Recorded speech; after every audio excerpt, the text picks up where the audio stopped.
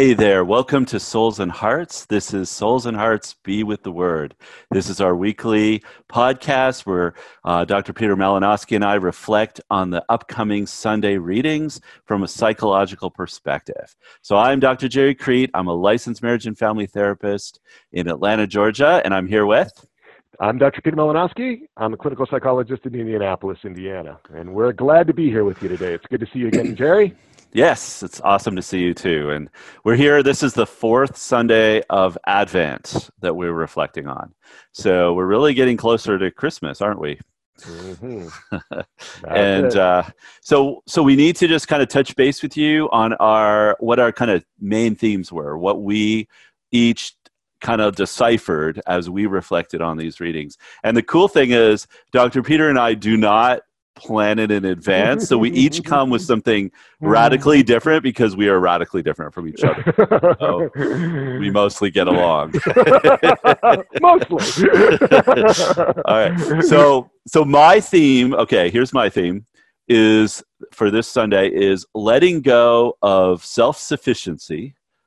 And we'll talk more about what that means, to experience belonging and receive God's help. So that was the kind of major theme that I had, and I'll talk about that, and Dr. Peter will engage me with that. What was your main theme?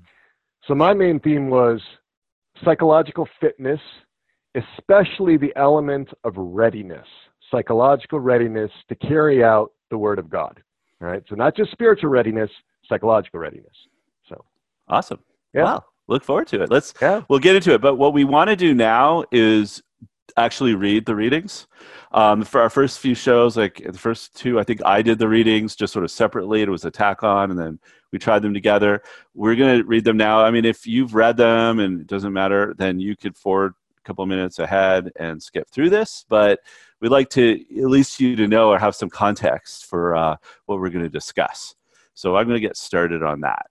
All right. Okay, so the first reading is coming, of course, like the previous ones, from Isaiah. So it's Isaiah 7:10-14. The Lord spoke to Ahaz, saying, "Ask for a sign from the Lord your God. Let it be deep as the netherworld, or high as the sky." But Ahaz answered, "I will not ask. I will not tempt the Lord." Then Isaiah said, "Listen, O house of David, it is not enough for you to weary people. Must you also weary God? Therefore, the Lord himself will give you this sign.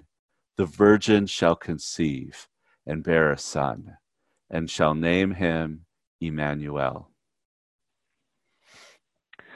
So the second reading is from Romans, and it's Romans right at the beginning, Romans chapter 1, verses 1-7. Paul, a slave of Christ Jesus, called to be an apostle and set apart for the gospel of God, which he promised previously through his prophets in the Holy Scriptures, the gospel about his Son, descended from David according to the flesh, but established as Son of God in power according to the Spirit of holiness through resurrection from the dead, Jesus Christ our Lord. Through him we have received the grace of apostleship, to bring about the obedience of faith for the sake of his name among all the Gentiles, among whom you are also, who are called to belong to Jesus Christ, to all the beloved of God in Rome, called to be holy. Grace to you and peace from God our Father and the Lord Jesus Christ. And then the gospel comes from the gospel according to St. Matthew 1:18-24. This is how the birth of Jesus Christ came about. When his mother Mary was betrothed to Joseph, but before they lived together, she was found with child through the Holy Spirit. Joseph, her husband, since he was a righteous man, yet unwilling to expose her to shame, decided to divorce her quietly. Such was his intention when, behold, the angel of the Lord appeared to him in a dream and said, "Joseph, son of David, do not be afraid to take Mary, your wife, into your home. For it is through the Holy Spirit that this child has been conceived in her. She will bear a son, and you are to name him Jesus, because he will save his people from their sins. All this took place to fulfill what the Lord has said through the prophet. Behold, the virgin shall conceive and bear a son, and they shall name him Emmanuel, which means God is with us. When Joseph awoke, he did as the angel of the Lord had commanded him, and took his wife into his home.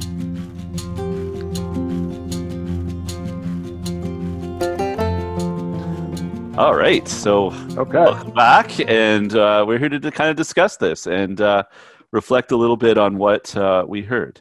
And I know the thing that I had kind of come up with, as I said before, was about letting go of self-sufficiency, and that relates to having a sense of belonging and being willing to receive God's help. So I kind of have a lot in there, and in one little sentence, but I think. I think it's really relevant. I was a little bit zoomed in on what actually Paul says, and I thought it was kind of interesting. And we can hop around, and I know we're going to touch base with the Old Testament, of course, and Ahaz is such an interesting character, and then of course the story of Joseph and so on. But Joseph and Mary. But what I found really cool, and I zoomed in on when St. Paul was talking there, and it was the beginning, and he said, he was an apostle, he was called to be an apostle, he was set apart for the gospel, about his son, the person of Jesus, and he says that we, though, right, we are called to belong to Jesus Christ, and we are called to be holy. So I thought that was, I want to kind of put that out there before we get into the whole talk of Ahaz and Joseph, because I know you're going to get into that, which I'm excited to hear. But because he refers to Jesus there as being descendant of David in the flesh. So he recognizes all the things that we kind of know from the Gospel of Matthew, and that he's a son of God in power, that, he brings about obedience, but that we are called to belong. And I think that, okay, so for me, I get all these thoughts around self-sufficiency and independence, and even as a man, I think this is true for men and women in general, but especially for men, is this idea of we have to be independent and do it on our own, and we can't really rely on anybody else to help us. And so it kind of leads to this, I don't know, self-sufficiency, this isolation, that we're all by ourselves having to take care of it all. And then we get really attached to material things. We get really attached to what we can, or we think we can control. So I kind of heard that. Any thoughts on that? Yeah, I mean, the sort of like clinically we would call this counterdependency in an extreme form. Right, Mm-hmm. Or this sort of radical, rugged individualism, sort of like the Marlboro Man character, where I'm just going to be on my own, Yep. and you're focusing in on the belonging, right, and that we don't have to do it that way. So Yeah. I'm curious about what you're thinking psychologically gets in the way of Right. us realizing that, or engaging in that. Well, I was funny because when I was first looking at that, I was thinking about that question, like, what is psychologically preventing people from belonging to Jesus, Mm-hmm. right? And I was thinking to myself, okay, I doubt my worthiness. Okay. And I hear that a lot, and I sometimes have felt that way. I believe deep down that maybe God is angry or disapproves of me. So I was having those typical negative, I'm not good enough, negative cognition, or in other words, lies that I tell myself. And then it hit me, though. I have a feeling that for me, it's not always that it's not that I'm such a piece of crap that, God doesn't want me, and that's getting in the way of me belonging to Jesus. No, I actually think sometimes, or a lot of the time, maybe even, that it's my sense that I don't actually need God, or that I can't have his help anyway, maybe. And I have to, and it's not really there. And so I just have to do it on my own. In the end, then hoping God will be pleased. But I'm not relying on him. And when I relate that to Advent, I'm thinking, what are we even waiting for? Like, why do we even care that this baby is coming into the world to save us if I'm already taking care of me. Right, right, right. Yeah. And that's exactly kind of what Ahaz was doing. Like, Okay. I mean, he was looking around and seeing the instability in the world around him. And there was a huge threat coming from the Edomites and from other peoples around him. So Well, he was, can we hold on just a second? Like, who was this guy? Because I all don't right, know Ahaz, most Ahaz. people. All right. He was a king. He was the king of Israel. Of Judah. King of Judah, right, northern kingdom. Southern. And southern, right, sorry about that. Getting all that confused. See all these flaws, right? And so he was, the kingdom was entrusted to him, right? He was the leader of the nation. And so he, though, formed alliances with the Assyrians. All right, he was looking to the Assyrians to protect him and the people. And so he was looking for that security not in God, right? And that's what Isaiah kept coming back to him about, is look to God, look to God. And you see that in the first reading here. The Lord spoke directly to Ahaz and says, ask for a sign from the Lord your God. Let it be deep as the netherworld or as high as the sky. Ask for a great sign. Ask for something immense. Ask for something tremendous. And what does Ahaz come back with? No. He refuses God. He trusts in the Assyrians, and he shifts that dependency from God to some worldly power, something in the world. Because that's ultimately what we do. We don't actually depend on ourselves. We always depend on something else, even if it's even if it's our wealth or our power, or our influence, or control. Something, that dependency shifts. We can actually never be truly independent. It actually doesn't work like that. So I was thinking about that as you were talking. So. Oh, wow. No, that's really, really cool. It's funny because one thing that struck me with Ahaz's story and Isaiah was everything you were saying, but he was the king, right, of the southern kingdom, which had Jerusalem, so it had the temple. Right. But we forget, like, Israel was a separate kingdom at that point. Right. The northern and southern kingdom. So Israel and the other, and Syria, like wherever Damascus is, those two kingdoms were trying to get Judah to help them against Assyria. And this guy sides with Assyria. Against the other tribes of Israel, right? I could kind of see where he would, maybe Syria would be considered more out there, but Israel, to me, I mean, it's in our mind, right. Israel and Judah, eventually are one.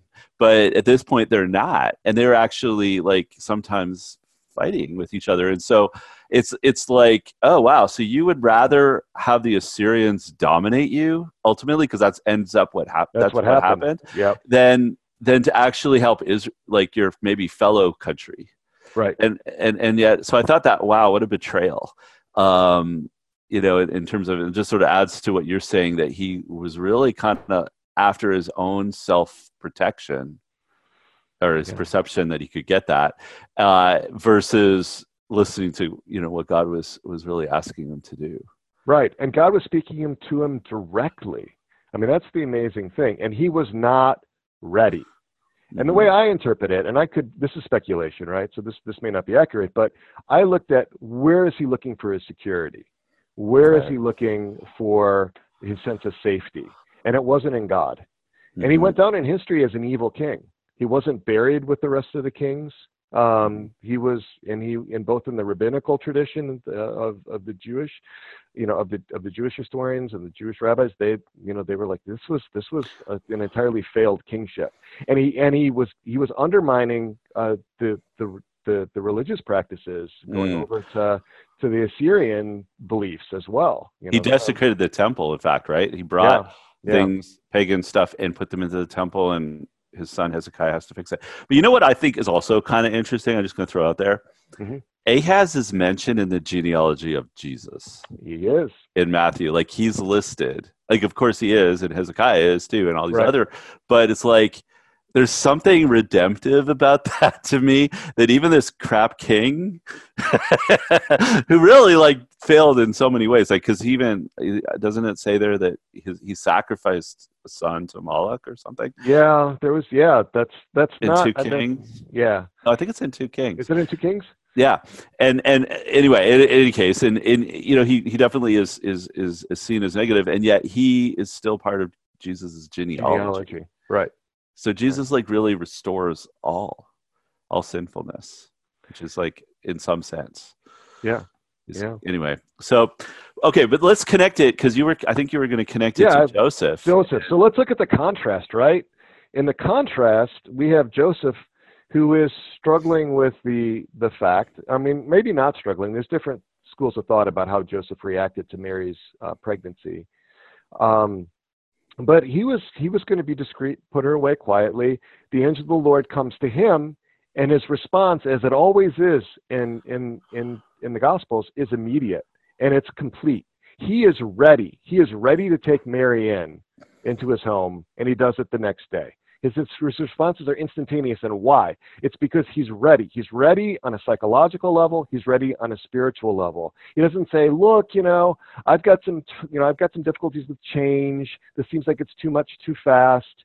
He's resilient. He's ready, and that's what that's what really impressed me about Joseph. There's not a lot of words about it. He just does it, and he's in a position to do that.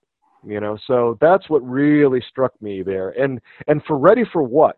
Well, then I go back to Paul, and he says, we've received the grace of apostleship to bring about the obedience of faith. So it's a readiness for what? It's a readiness for obedience. When you hear the word of God, right? And here we have Ahaz hearing the word of God directly from the Lord. Here we have Joseph hearing the word of God through the angel in his dream. How do we respond? What happens when we hear that? So that's where I went with sort of thinking about it, and then I started to bring it into daily life. What's that like for me? What's that like for you as our viewers? Right? Those kinds of things. So yeah, but I mean, I like what you're saying about Joseph. It really hits me, and I mean, just that he was a righteous man, and that if he had exposed her, she would have been stoned. Right? Right. He would have been accused of adultery. He could have done that to her, and he would have been justified. And yet he doesn't. He decides, well, he must have known her. I mean, assuming they had met. I don't know how that all worked, but he might have known her and maybe thought, like, if she had been in the temple and she was a righteous and good, young woman, that he would have had a sense and been probably pretty confused, I would have thought. But nevertheless, whatever, we don't know. But he chose, I'm not going to have her be stoned. I'm going to show mercy. He was showing incredible mercy as it is. And then he gets this dream that and the angel appears, and which is, God communicates to him essentially, and tells him, and he, like you said, he immediately goes, okay, I'll take her in then. There's a school of thought that said he wasn't confused, but that he knew what happened, but he didn't feel worthy.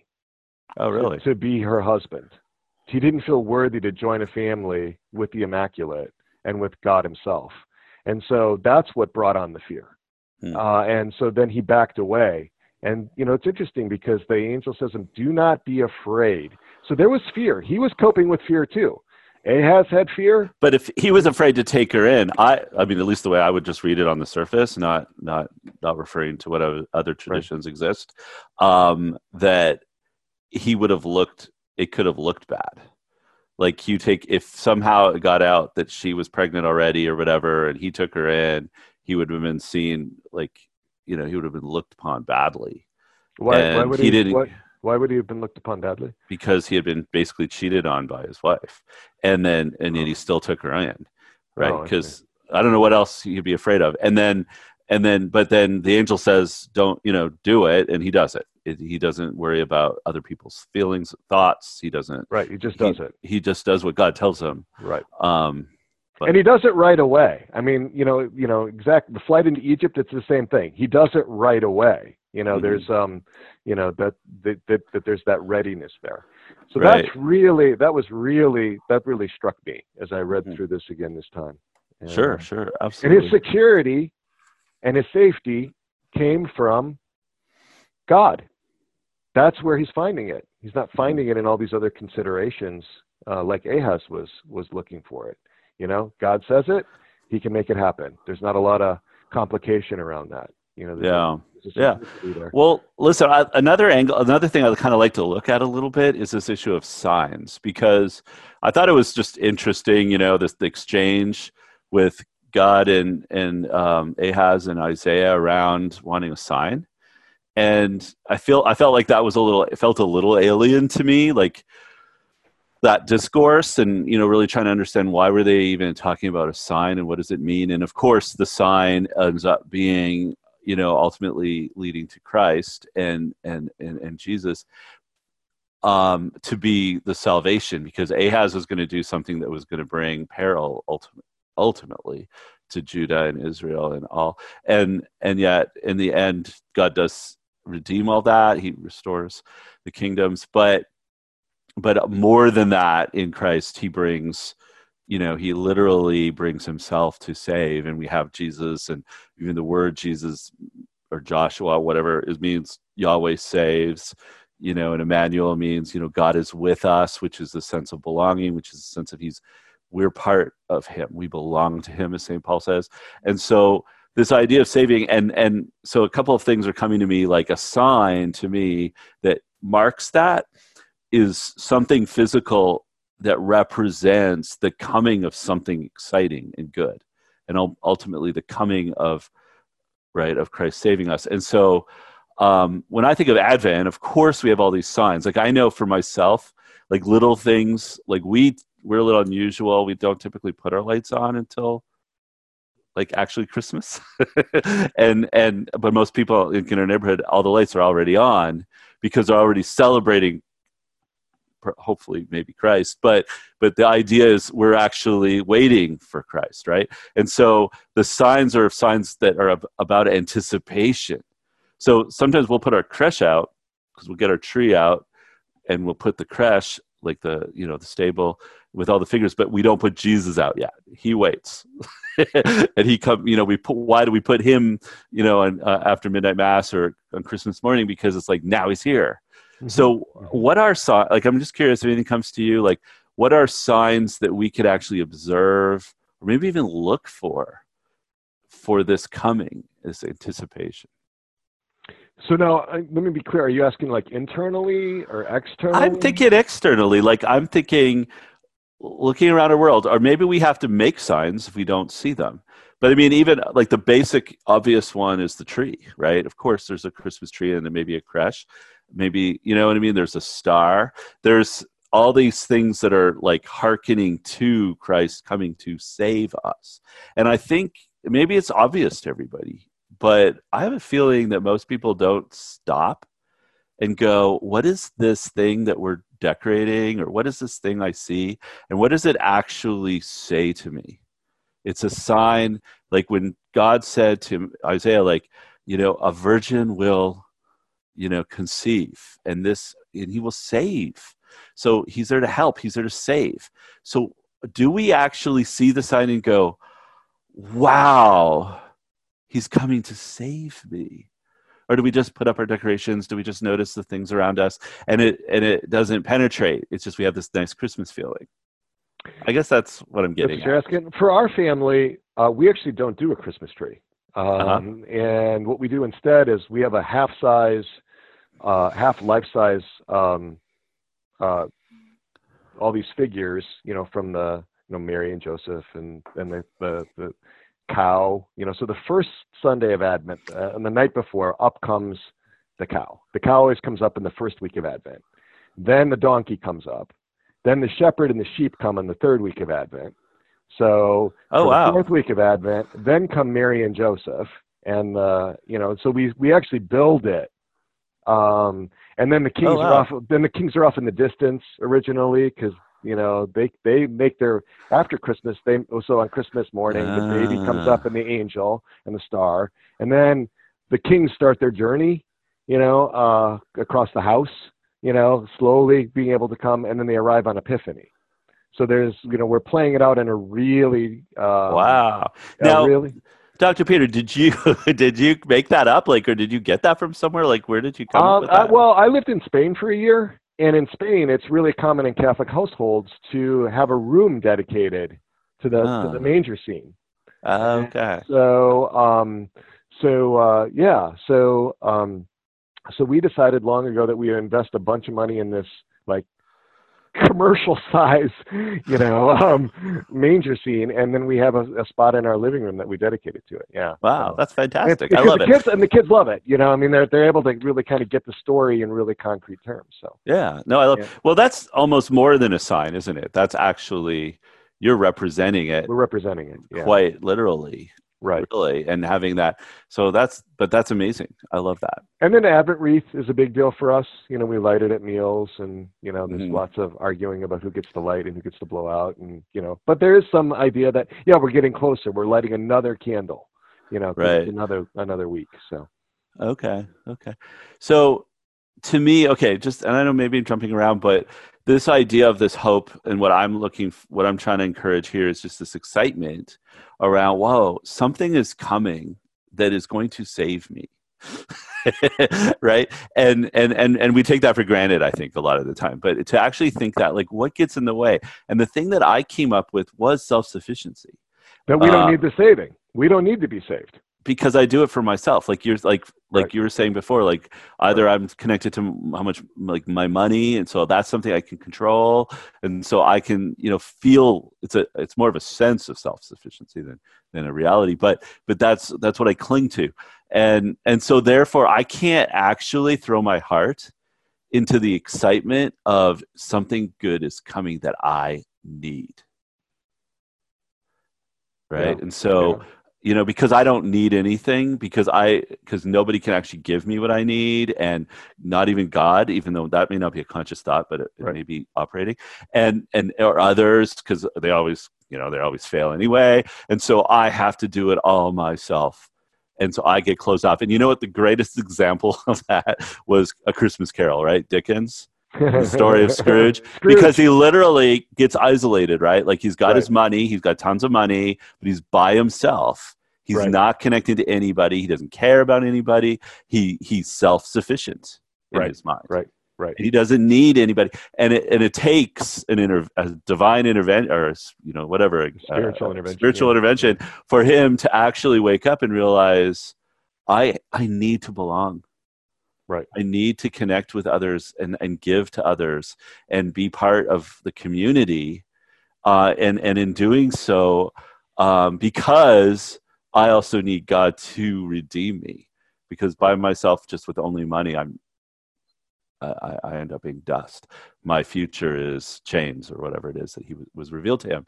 So, and maybe most of us aren't genuinely that isolated as Scrooge, but maybe sometimes we are, because I know I can get that way if I'm just focused on, first of all, just all the holiday stuff, Right. making sure I got everything done. Do I have everything bought?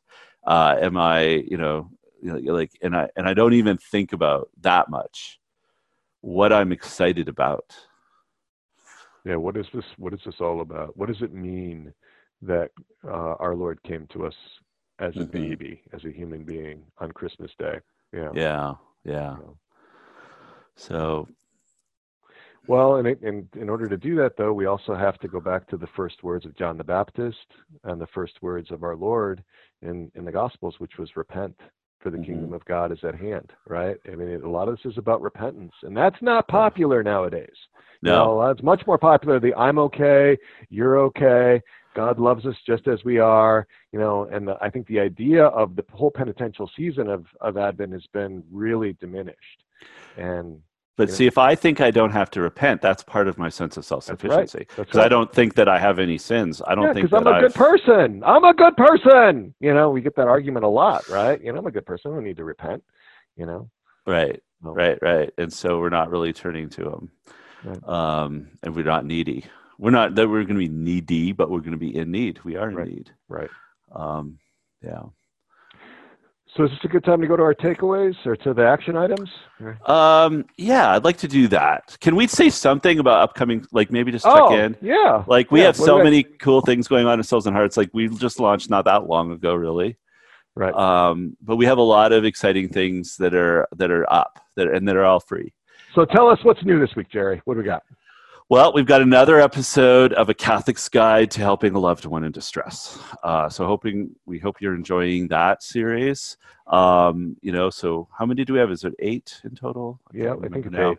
Yep. Yeah. So, this we'll be having a talk about listening and how to do active listening and all that effectively. Mm-hmm. We've also got a new blog up by our good friend and colleague out in Denver, Dr. Matt McCall, psychologist at St. Raphael's.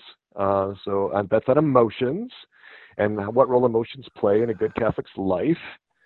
And then, I think that's so important because, to me, even to understand emotions, right, most people don't. And most of us, and a lot of men just suppress them anyway. Right. So we don't, you know what I mean? So really, I think that's a good one to check out because we're going to be read Dr. Matt's article, but also we're going to be talking about emotions coming up quite a bit. I think as we work through things. And then Maribel, we have another blog. Can we not mention the one coming? Dr. Maribel Laguna is also doing a blog, and what is it on again? That's on selecting a therapist. How do you find a therapist? Yes. Yeah, we've got to get that blog up there right away. So we're real excited to have her joining us as one of our contributors. She's out I think she's in His Image, counseling in Irving, Texas. Irving, Texas. Yep. Yes. And that's. Oh, by the way, it wasn't. I did a blog too that I think it was 2 weeks ago. 2 weeks ago. Your blog is really good. I mean, you guys should read that on if you have kids, if you have, or it doesn't even have to be kids, but I was on a panel at a Catholic school and we watched the movie Screen Agers. And it's about the use of screens like video games, but phones especially, and the effects for kids. So read that blog article if that's relevant to you, which I think is relevant to almost everyone. Almost everybody.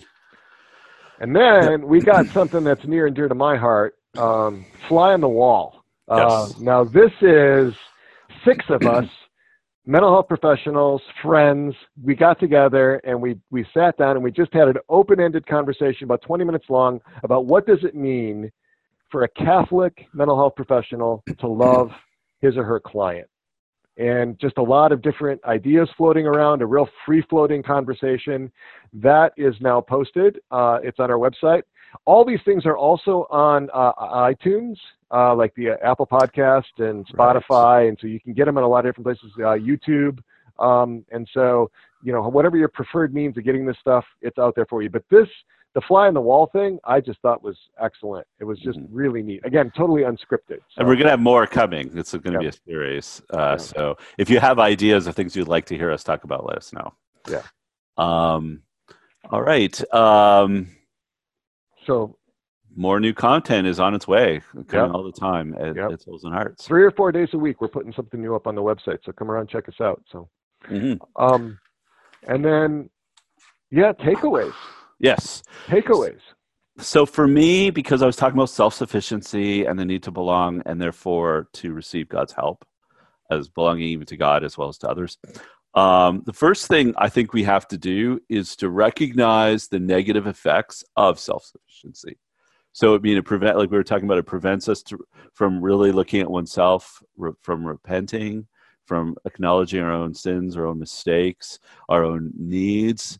And it isolates us away from other people. So we want to, first of all, recognize, am I being inordinately self-sufficient? And how is that actually playing out? So that's the first step. The next one is really opening ourselves up to God and others, but ultimately to God with a spirit of hope and a childlike expectancy. Because once we recognize that self-sufficiency isn't going to help us, we need to be able to say, okay, God, I rely on you. And so for this season anyway, I'm asking you to open up your heart a little, if it isn't already, to how God is going to help me and save me. Right? And just putting that out there and being like, he will. And I can be excited about that. So then the third one is see the signs. So the third thing is look for signs of it. The obvious ones would be like, obviously, if you have a manger, if you have a gigantic room full of giant statues, or if a Christmas tree, a wreath. Those are all the obvious Christmas ones. Hey, one with that. Look for other ones. Maybe there are signs that God is giving you signs in your everyday life. let's have eyes open to maybe even notice them. Certainly, if you notice anything, any cool signs, feel free to share in the comment section. We'd love to hear it. And embrace that. Embrace the spirit of hope and excitement for this Advent. That's what I got. Okay. So what I got is this one task. I keep it real simple. I want you to go in front of the Blessed Sacrament, could be the Sunday, and look at the tabernacle, or if the Blessed Sacrament is exposed, and ask this question. What is getting in the way of me being psychologically ready to obey you, Lord? What is getting in the way of me being psychologically ready to obey you, Lord? And then to listen for the answer. To listen for the answer. Don't just try to figure it out on your own. That's what a lot of people try to do. But we're going to have blind spots. Listen to the answer. It may come in that moment. It may come later, right? But be open to that answer. Don't just assume that you're psychologically self-sufficient or that everything's ordered. This is not for any of us. Listen to that answer, and then we'll take it from there. Sounds good. All right. Yes. Well, Jerry, it's been great to be with you. It's with been you great as to be well. on this journey. This is amazing, and we're really pleased that all of you are here as well. This really is for you. Let us know what you like, what's helpful. Give us constructive criticism in the comment section. We really want to hear from you. And share our stuff if you're enjoying it, because we've seen some comments come in and everything, but we're still really new, so we like to get it out to other people that you think might benefit. All right. Well, we're getting close to Christmas. We'll see you next week as we get ready for the fifth Sunday. No, there's no fifth Sunday. We're going right into Christmas. We're going right into Christmas. So okay, I just blanked out. Right. We're gonna also wish you a Merry Christmas. Because we will. We won't see them. Post again.